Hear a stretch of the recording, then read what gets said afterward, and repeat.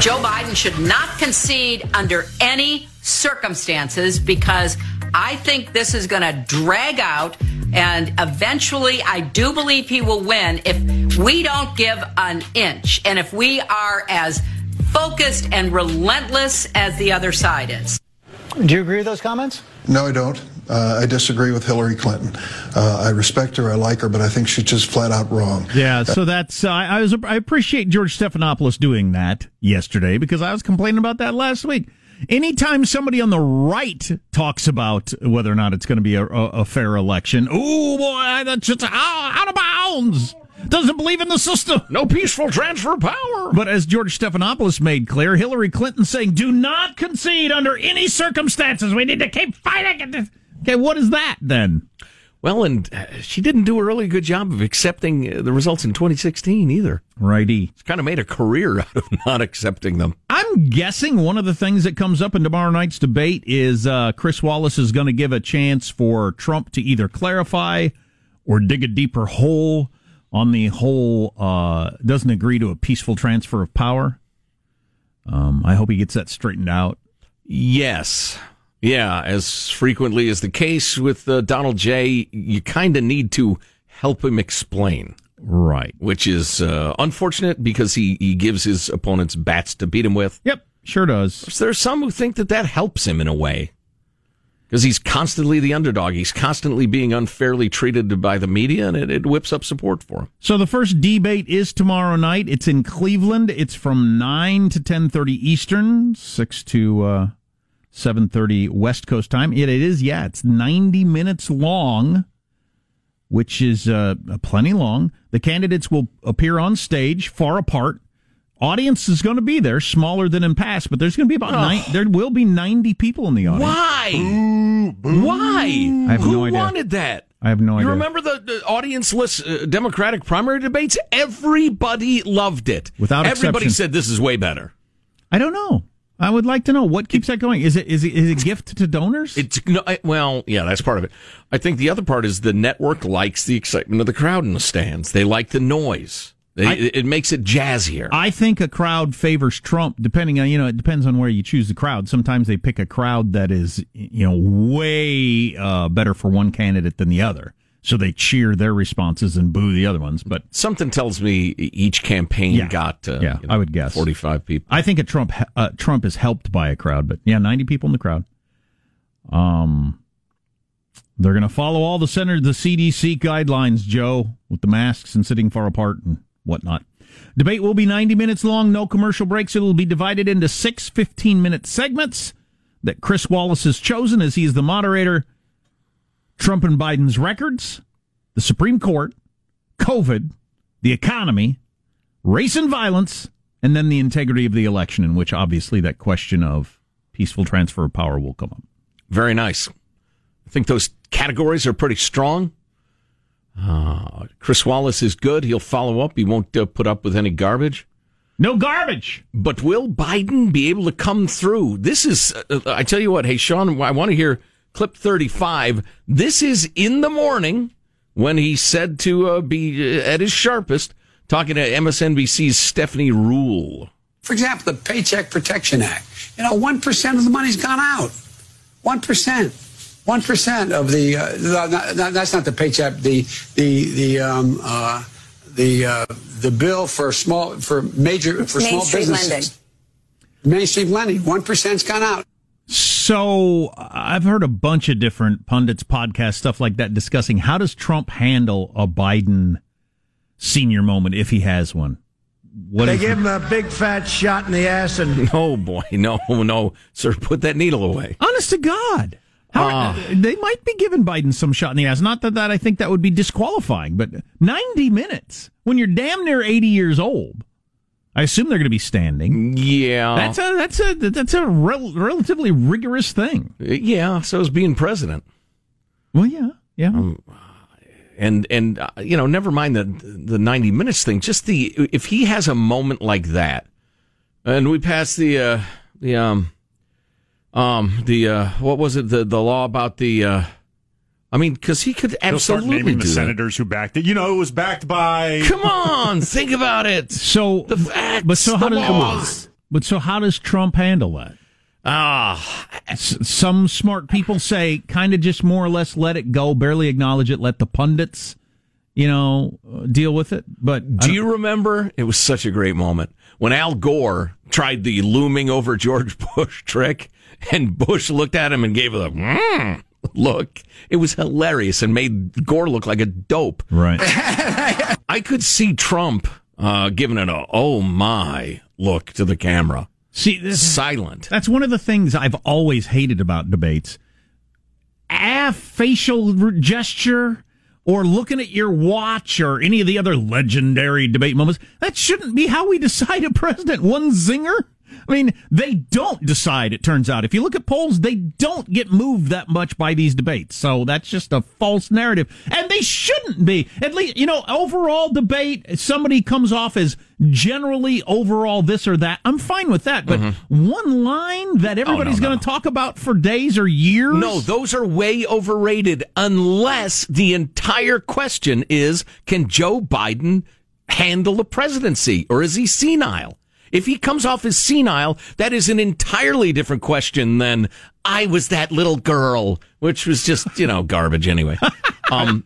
It's an entirely different question. Sean, were you going to say something? I don't think debates can win you an election, but I think they can lose you one. I would agree. So back to how does Trump handle it? So Biden has some sort of rambling, you get the record players like they did in Venezuela and Corn Pop, and you know the thing. Or he can't remember Obama's name. So he does that, or, yeah. So what does Trump do? I hope he goes with understated. He gives a look to the camera. Whoa, boy, did you hear that? Do we need to reschedule this? Do we need to reschedule this? Knowing Trump, he will probably go a little farther than that and say something like that. Or even just an, oh my. Would tomorrow night be better? Or are you all right, Joe? Do you want me to drive you home, Joe? Something like that. See, do you want me to drive you home? I think he'll try to do something like that coming across. Hey, we can do this another time because the downside is coming across like Julian Castro? Yeah, right. Yeah. Awful. Idiot. And if you don't know, Julian Castro, Biden had a flub on Julian Castro. What? That's not what you said a few minutes ago. Did you forget what you said just a couple of minutes ago? You forgot what you said just a couple of minutes ago. Part of that was his tone. Oh, yeah. Part of it was his age also. Some 40-year-old smartass getting in the face of an old man. That was repulsive to me. Well, and it was far too aggressive, and it really didn't fit. I mean, the accusation didn't even fit. So it was just, that was a bad human being being a human badly. I think Trump being also old helps a little bit. Yes, but he can't be vicious. No. Vicious would not help him. Major senior moment, yes or no? I say yes. Clearly yes. Maybe multiple. I don't know. It's varied so much. I watched, God help me, I watched all those damn debates. And he had debates where he was fine. He was absolutely fine. And then he had debates where he said stuff you had no idea what he was talking about. Anyway. And as Cory Booker once said, he said very nicely after one of the debates, he said there are times when we're all on the stage just kind of looking at the podium wondering, what he's saying. Yes. Well, America's paying attention now, though. Back in the day, nobody watched that stuff except us. No. Again, my only point we're being punished for our sins, and appropriately. He had good nights and bad nights. He has a good night. I think he's going to be president, and there'd be no stopping it. I don't think it's possible he has a good night. 90 minutes is a long time. Yeah, come on. Those debates, he had, I think one of them, he had 12 minutes talking time. Right. One of them. And he generally either embarrassed himself or said something goofy or inaccurate every time he had even a few minutes. I'm telling you. Play the radio. Make sure the television, make sure you have the record player on at night. The phone. Make sure the kids hear words. What? I'm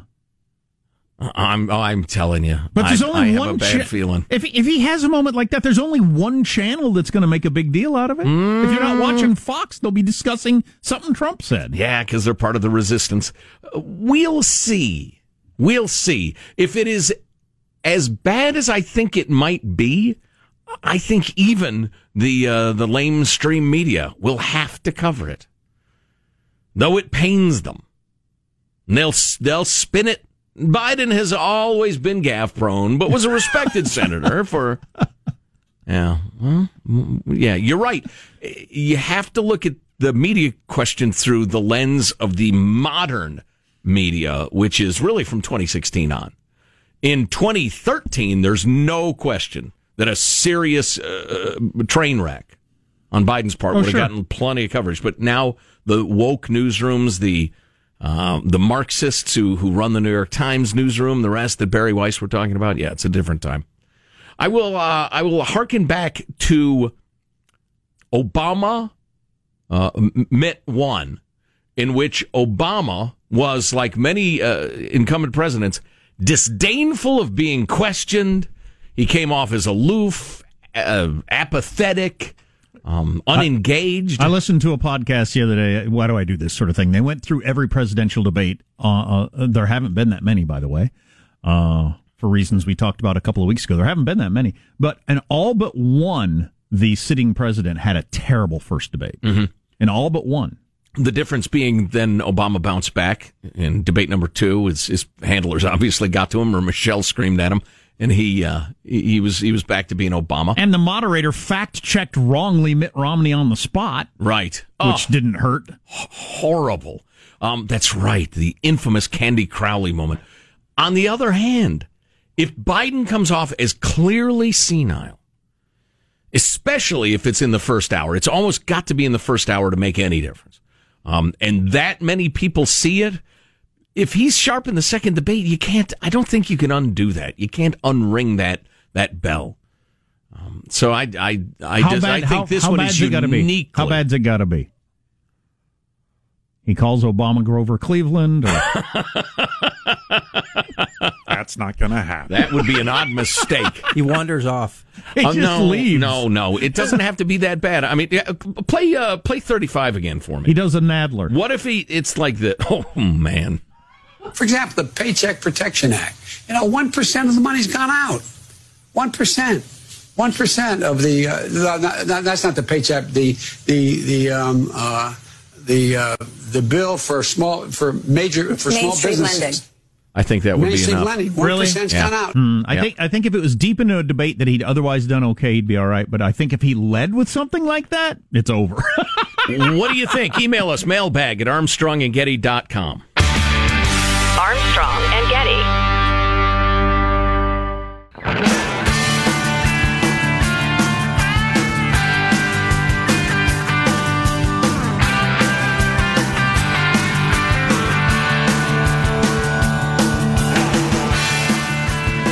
The Armstrong and Getty Show.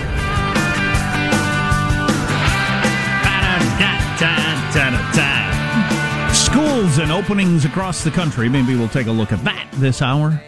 It sure does vary from place to place. Holy cow.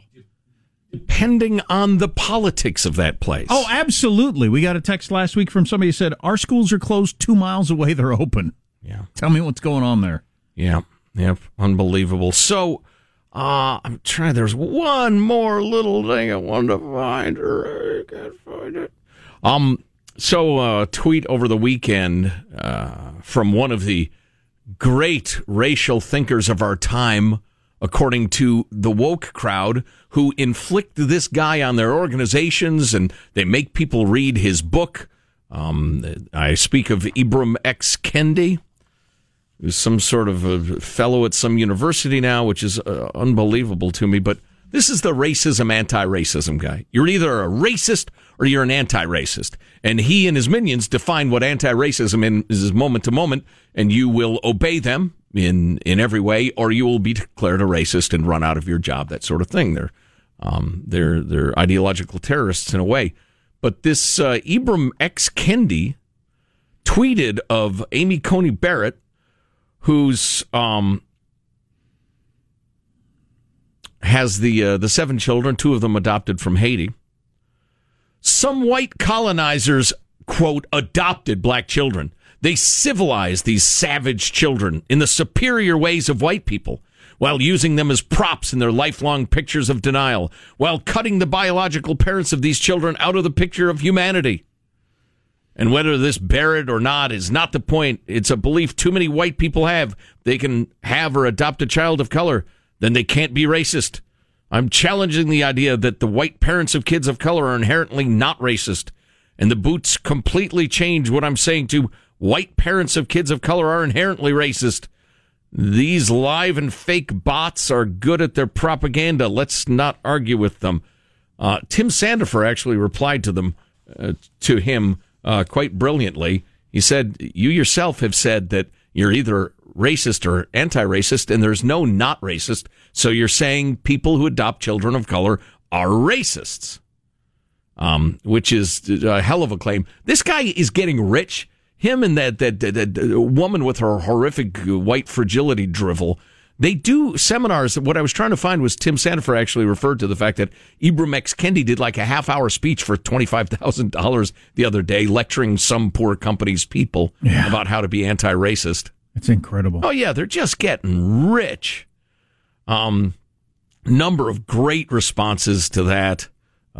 Professor David Bernstein says, number of black orphans Kendi has adopted, 0. Number Barrett has adopted, 2. Is he fooling anyone by trying to turn those figures into him being the moral exemplar? Good one. Yeah, it is. And then this is great. Robert Trasinski, whose work I don't know, his caption is, there you go, the racist, anti-racist fist bump.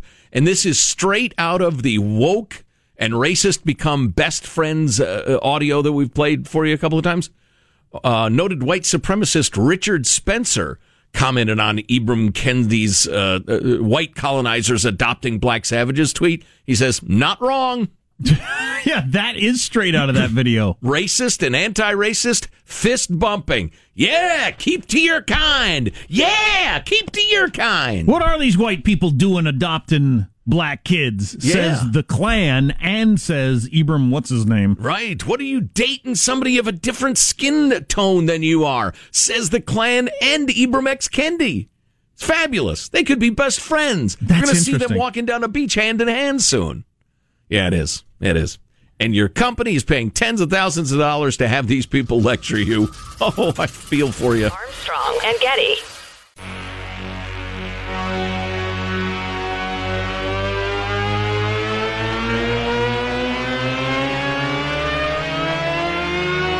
The Armstrong and Getty Show.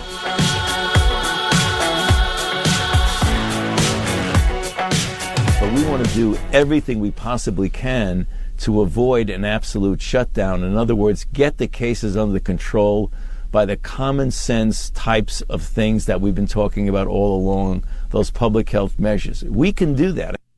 Now's the time, actually, to double down a bit. And I don't mean close. When I say that, people get concerned that we're talking about shutting down. We're not talking about shutting anything down. We're talking about common sense type of public health measures that we've been talking about all along. How am I going to double down then? I wear a mask everywhere I go. It's the law where I live in a lot of places. What am I going to do that I'm not doing now? Well, and nothing's open. I haven't gotten the vid, so obviously I'm doing pretty well, right? I'm going to work every day. We're in our little group. I stay away from you people. You might have General principle. You might have to let me know about the Joe Montana thwarts kidnapping story. That's unbelievable. Stay tuned for that. It's nightmarish. Old Joe switching to the defense there temporarily. A quick, apropos of nothing joke from a comedian tweeting over the weekend before I get to news. Little dang humor. There you go. Hi, everyone. Welcome to the Ventriloquist Club. The first rule here is do not talk about Ventriloquist Club with your lips moving. Ha, just a little joke to get us started. Obviously, the first rule is don't fall in love with your puppet. Wow. I thought that was hilarious. That's odd. Oh, boy. Puppets are human beings, too. Back to the serious. China is razing ancient Uyghur shrines and thousands of mosques. The fact that the word razing means tearing down is always grated on me. Okay, I'll just go with destroying. They're destroying ancient Uyghur shrines and thousands of mosques. Yeah. In a campaign to, well, do away with a segment of their society. They're just ending it. This doesn't exist anymore. This is your whole heritage thing? Yeah, we decided that's not the case. There can be only one religion. There can only be one system of beliefs, belief in the party. For the umpteenth time, nobody should ever get away with saying never again. Because obviously that's bogus. The world is not lifting a finger to stop this. As a matter of fact, in many cases, any of the countries that could do anything about it are still profiting mightily off of China while they destroy thousands of mosques. It's incredible. Yeah. Horrifying. There can be only one culture. California closing prisons. I plan to talk about that later. Thank God we're closing prisons so we can open more schools. Say people with heads. Schools, not prisons. Say people with heads so soft they should always wear helmets. Indeed. And more on Amy Coney Barrett, ACB. I need to just go with ACB. They are going to start the hearings October 12th, Lindsey Graham has announced, and it's planned to last through October 15th. My math would have that at 3 days. Lindsey Graham doesn't announce, he declares. I do declare. 3 days, and there's nothing the Democrats can really do to change the math of that, so... She's on a freaking appeals court. She clerked for Scalia. She's a law school professor at Notre Dame. Everybody knows everything there is to know about her. Let's not waste time. Let's get it on. The Post and ABC did a poll and found that 57% of people say it should be left to the winner of the presidential election to choose. Only 38% say that the Republicans should, or Trump should, pick somebody and get them through. As I tweeted over the weekend, I don't think those numbers matter. This is why we have a constitutional republic and not a moment-by-moment referendum-driven democracy, right? Where whatever the whim of the ill-informed mob happens to be at the moment, that's the law we go with. That would be a horrific way to run a country. Yeah, with all due respect, I need to know. Give me a random sample. 15 of those people who answered the survey. I have several questions to ask them about their knowledge of the topic. On the other hand, this reminds me a little bit of the Mitch McConnell gamble, not holding the hearings on Merrick Garland. If you can get away with it and get reelected, then you got away with it. If you can't, you can't. And in this case, they're saying, no, it's the president and the Senate of the same party. Of course we're going to do it. The Senate doesn't have to take it up. It's a gamble. It's a Democratic gamble, but they won it last time. How would you like some good COVID/business news? How would you like some good news? Got that for you next. This is also good news. CarShield is a great idea. So you got a car, you bought it new or pretty new, and it had the bumper-to-bumper warranty. Oh, that's a good feeling, that warranty. But then it goes out of warranty, and then... That's a bad feeling. You hear a weird sound or whatever, or the engine light comes on, check engine light, that's terrible.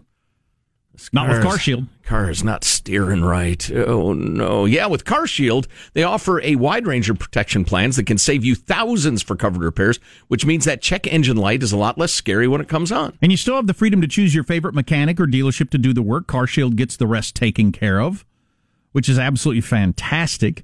And they've got over 1 million drivers. America's number one auto protection company is CarShield. Did you know that? Yep, it's in effect while you're traveling, too. So, hey, all you have to do is go to carshield.com and use the code Armstrong to save 10%. That's carshield.com, use the code Armstrong, or just go to 1-800-CAR-6000. That's 800-CAR-6000. Again, use the code Armstrong. But I think most of you are probably going to go to carshield.com and use Armstrong. Very briefly, we all need to practice this. I practiced it over the weekend, then I started to doubt it. Amy Coney Barrett. I'm just going to go ACB. M, then an N. I'm just going to go ACB. Amy, that's a better idea. Yeah. I'm not going to try to say her name anymore. The notorious ACB. There you go. Is it insane to start a business during coronavirus? Millions of Americans don't think so. From the Wall Street Journal. I thought this was great. Rising from the pandemic's destruction, 1 million new businesses. Applications for employer identification numbers that entrepreneurs need to start a business have passed 3.2 million so far this year, compared to 2.7 million at the same time last year. Well, that includes gig economy workers and other independent contractors who may have struck out on their own after being laid off. Now, a lot of these won't pan out. More than half of new employers' businesses fail within 5 years. That's the stat.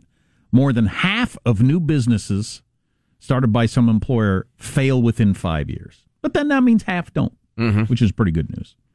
Business applications are growing at an amazingly high pace. And it shows what you can do when you've got our culture and laws and regulations to allow this sort of thing to happen. The pandemic has closed hundreds of thousands of businesses across the country, but new applications are rising at the fastest rate since 2007, a mix of necessity and opportunity. I think that's absolutely fantastic. I think if we can get past the vid, you're going to see an explosion of entrepreneurship and creative energy in this country, which would be great. We're going to need it to head off a horrible economic collapse. Well, as not collapse, but long, slow period of ugh. As Trump and others have pointed out, none of the basics of what made the economy as great as it was, leading up till March have changed. Right. It should go back to that. And a lot of these businesses, while they went out of business and it's horrible and, life-changing if you ran that business, but if there was demand on that corner for a coffee shop, there's still demand for a coffee shop. Yeah, my question has always been, how long does it take to bounce back? A long time. Because, the coffee shop closed down and the guy who sells them cups had to shut down and the guy who transports the beans shut down and all that's got to restart. No, it'll take a while. Or get recreated. So there's a new book out about James Comey I want to get to that is not good for James Comey. And it's coming out of a Washington Post reporter that we like. Tell me the Joe Montana story. Yeah, it's crazy. They're at their home in L.A. County. His grandchild is sleeping in a playpen when an unknown woman just walks into the home in Malibu and grabs the child out of the playpen. Montana and his wife Jennifer confronted the woman, who authorities later identified as Sodzai Dalzal, and they tried to de-escalate the situation and asked her to give the grandchild back. She did not, and after a tussle, oh boy, Jennifer Montana pried the child out of Dalzal's arms. Well, how old are these people? Oh, what's Joe's? Mid-60s? Joe's 64. I don't know how old his wife is. Yeah. But too old to be wrestling. Yeah. 4-time Super Bowl winner, Joe Montana. For some reason, I picture him in his jersey. He probably doesn't always wear a jersey, huh? I'm guessing he doesn't much. 49ers jersey or Chiefs jersey. Might alternate. I don't know how he goes How about it. about that? They tried to negotiate first, and the gal who's, clearly she's fruit nuts. Oh, that's what I was going to say. So this seems to be a mental patient as opposed to like some sort of carefully planned extortion of a rich family. It's hard to say. The sheriff's office declined to release any more information, citing that the case was still ongoing. Well, when she's got the baby in her hands, you definitely have to de-escalate. Right. It doesn't really matter. Well, it does matter what her motivation is, but there's no way to tell unless she is clearly, cuckoo. But yeah, evidently Joe, I'm picturing, Joe put the full Nelson on her, or a little chokehold as Jill was grabbing a baby. He was in his jersey. And pants, and he yelled, and shoulder Omaha, pads. Omaha, and he dropped the bat, and he hit her right in the face with a football. He speared her with his helmet on. Wow, that is unbelievable. Scary situation, writes the Hall of Famer. Thank you to everybody who's reached out. Thankful everyone's doing well. We appreciate your respect for our privacy at this time. We used to talk to Devlin Barrett a lot from the Washington Post. We kind of liked his act, and he's got a book nice out. Fella. He's got a book out about James Comey, which is not Comey can't be liking this one. Called October Surprise. I'll tell you something about the highlights of the book. That story is not over yet. Oh, Comey's getting questioned. Is it this week? In front of one of your committees. Oh, is it this week? I think so. Nah, that's too much going on. Too much. Too much. We can't handle it. Give us a break. Slow down, world. That, among other things, on the way. Armstrong and Getty.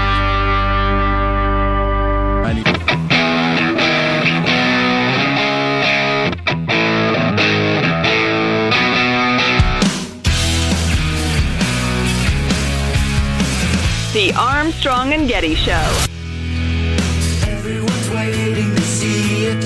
He paid $70,000 to cut his hair. Look, Donald Trump cut his own hair, so I'm not really sure where the $70,000 came from. It seems like a lot of money for a haircut. Cohen, Trump cuts his own hair. That was a revelation there. Trump cuts his own hair? That explains it. So James Comey's in the news a lot. I'm kind of over his act. If I never saw him again, it'd be fine with me. But he is going to testify and be asked some questions, which is legit because it's worth getting to the bottom of.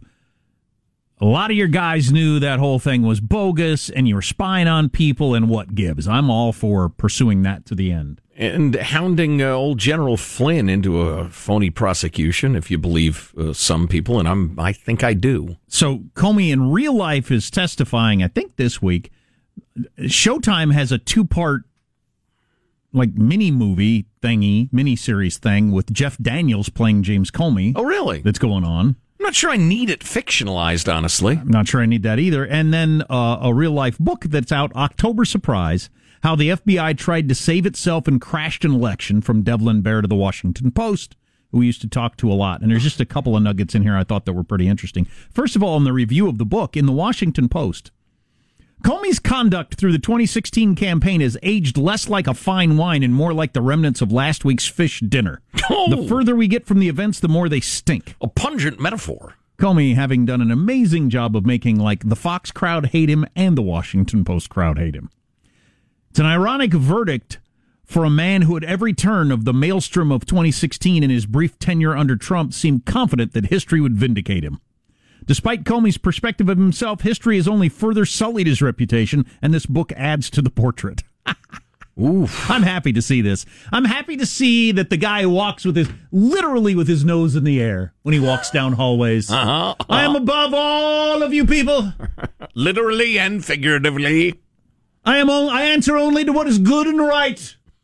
And everybody thinks you're... And I will decide what that is. And everybody thinks you're a jerk.